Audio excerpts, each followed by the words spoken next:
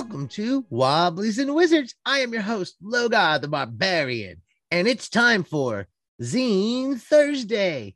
And today's zine is Module T1 from Appendix N Entertainment by R.J. Thompson, The Hidden Hand of Horla. Now, I'm a little tempted to pronounce it Orla and make the H silent. That just kind of was a thing that was going through my mind before I started recording. But before I go over the zine today, I want to start off today's episode by giving a big thanks to those of you that have been supporting us on Patreon. John, Omar, Ravi, Todd, Mike T, Richard, and Rory, thank you so much for your support. Your continued support means so much to me, and it helps us keep this going. Those of you that haven't checked it out, go check out. We got a few extra episodes if you like listening to this. Some longer episodes that we've been putting up, a little more, what's the word? A little more loose discussion, longer periods of time. There's quite a few more of those going up as well. And there will be some other stuff we've been working on for the Patreon itself going up there for our supporters, kind of as a thanks and kind of to give you a look at some of the stuff that a few of us have been working on back here at Wobblies and Wizards, some of the folks involved here. So check it out. Support us any way you can there. It's really appreciated. Helps us pay the server bill and helps us keep this going. There's a few costs involved with this, and we put a lot of time into making sure we got a daily podcast for y'all. So if you enjoy Wobblies and Wizards and a podcast with our specific bent, and your support is really appreciated. Now, The Hidden Hand of Horla, or is it The Hidden Hand of Orla? I'm not sure. Now, I've had this module for over a year, for quite a while, and I haven't gotten around to it. It's been on that stack of zines that I've been trying to get to. And honestly, I haven't even gotten around to reading it yet. I've been meaning to. I know that the folks over at Appendix N Entertainment have quite a few more. And the version that I have is apparently an older one that there should be a newer edition out. Now, I'm not sure if there is more information or more stuff to the story in the newer edition. I do know that the newer edition for it has a color cover, it appears. What the difference is between the original, I think I have as an original copy. It was printed in 2019, I believe. Let me double check here. It is 2020. It's an adventure for characters levels 1 to 3. Pretty basic adventure overall. There's a cool little story to it. Now, The Hidden Hand of Orla is about a tower that is shaped like a hand, and it kind of goes with the hand theme throughout the zine. So at some point in time, you'll discover a spell book if your characters complete the tasks. And what's really cool is all the spells are hand related or having to do with a hand as well. Now, this is made for old school essentials. I do know one thing I like about the Appendix N Entertainment site when you check it out is what they're putting on their stuff now, which I don't think they were putting on it when I picked this up, is there's that little OSR for all logo with kind of the LGBT flag colors to it, which I think is neat. And I really appreciate that when I see folks putting that on their stuff. For old school essentials, one of the things about the spells that I was telling you about is they go higher level than you normally would with old school essentials. And it gives you a few different ways you can use those higher level spells. Some of them are kind of variations on existing spells and things like that. So there's a plot to this, and not a plot. So it's very, explore, sandboxy in a way. It's just a region for your characters to get in. The hand itself is kind of the dungeon or the castle or the abode or the wizard's tower you're going to be exploring. And they jacade the dungeon, so to say, by giving it 3 entrances. 2 are more difficult to get to probably, and 1 in the main entrance is barricaded. There is goat people in here, so which makes me think it might be an easy thing to throw into your Dolmenwood campaign. If you're running a Dolmenwood campaign, might fit nicely in there. And it's also got some culture to them and things as along those lines. The Hidden Hand of Orla it's got a background for the player. So I'm going to read through that to give you an idea what the story is. Legend tells of the Hand Mage's tower that once stood at the edge of the realm. Within it, the Hand Mage experimented and hoarded his magical treasures. The tower stood for many years until one day it mysteriously vanished. Rumors spread that the mage had offended the gods and had been eradicated from existence, or else had made a pact with a demon prince and was now paying his due. Whatever the case, the tales became legend, and all but the oldest elves were unsure if the tower had even existed at all. Now, the tower has reappeared where it once stood. The player characters have heard of the reappearance of the tower and the potential for the first adventuring party to explore it and profit from the wizard's treasure. Now, as it tells the referee what to do and how this happens, it turns out that the mage that was, and I can't remember the mage's name at the top of my head. Here it is, Agrippa.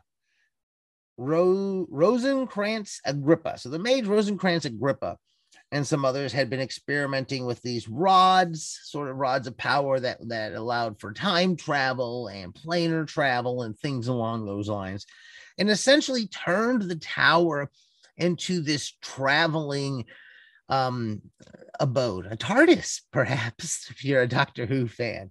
And it has reappeared after going to these horrible places.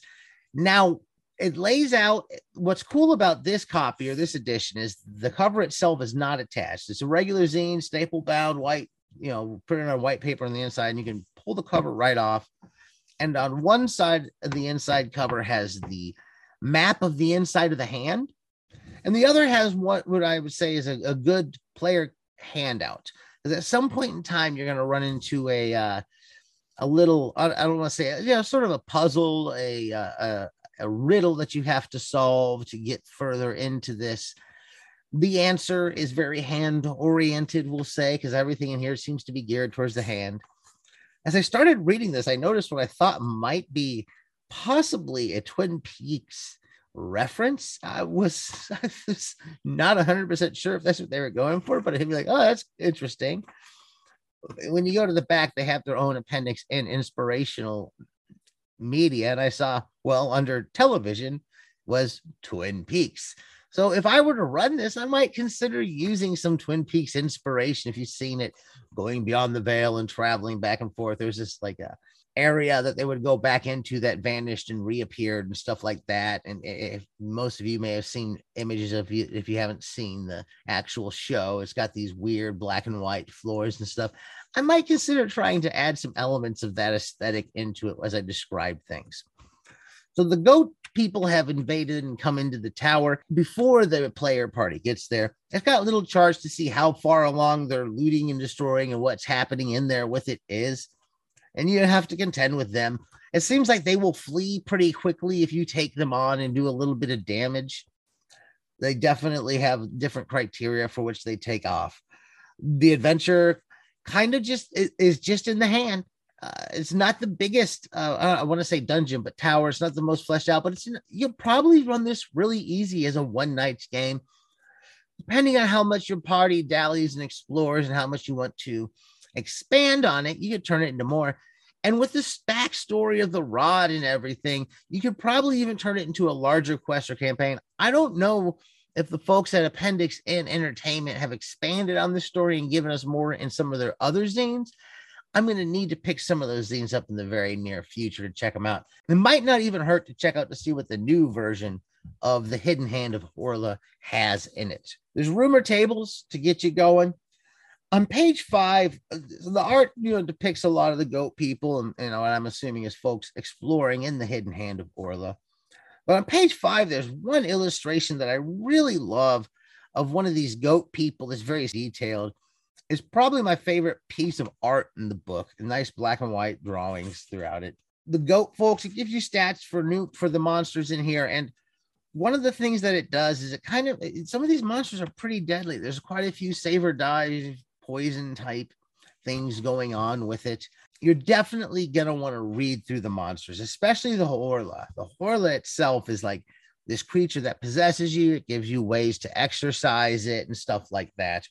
As you go through, it's got just kind of the Wizard's Tower and his books. The one library has no spell books. Pretty much the only spell book is at the end, kind of the accumulated treasure for exploring the Wizard's Tower. You might want to sprinkle a little more gold pieces and treasure in different places if you're running this. I'm not sure. It depends on how much you're wanting your players to get. Now, it does have a lot of just mundane treasures, things like what was there, paintings, and I think there were some other little knickknacks and whatnot throughout that your player characters could take and sell for gold. And probably if you're running an old school gold experience campaign, that might be good. And to be able to have those role-playing experiences being the treasure, being the objects that they're finding and trying to sell off instead of just gold, quick and easy. But a lot of times, in game, we tend to revert to gold, quick and easy. Depends on how you run your game. You can do it. You can run a fun little game with it. It's neat. I think the neatest part is kind of how the little hand is mapped out. The individual fingers kind of are their own little sections that you can go into various ways. A few hidden, a few riddles to solve to get into different places and stuff like that.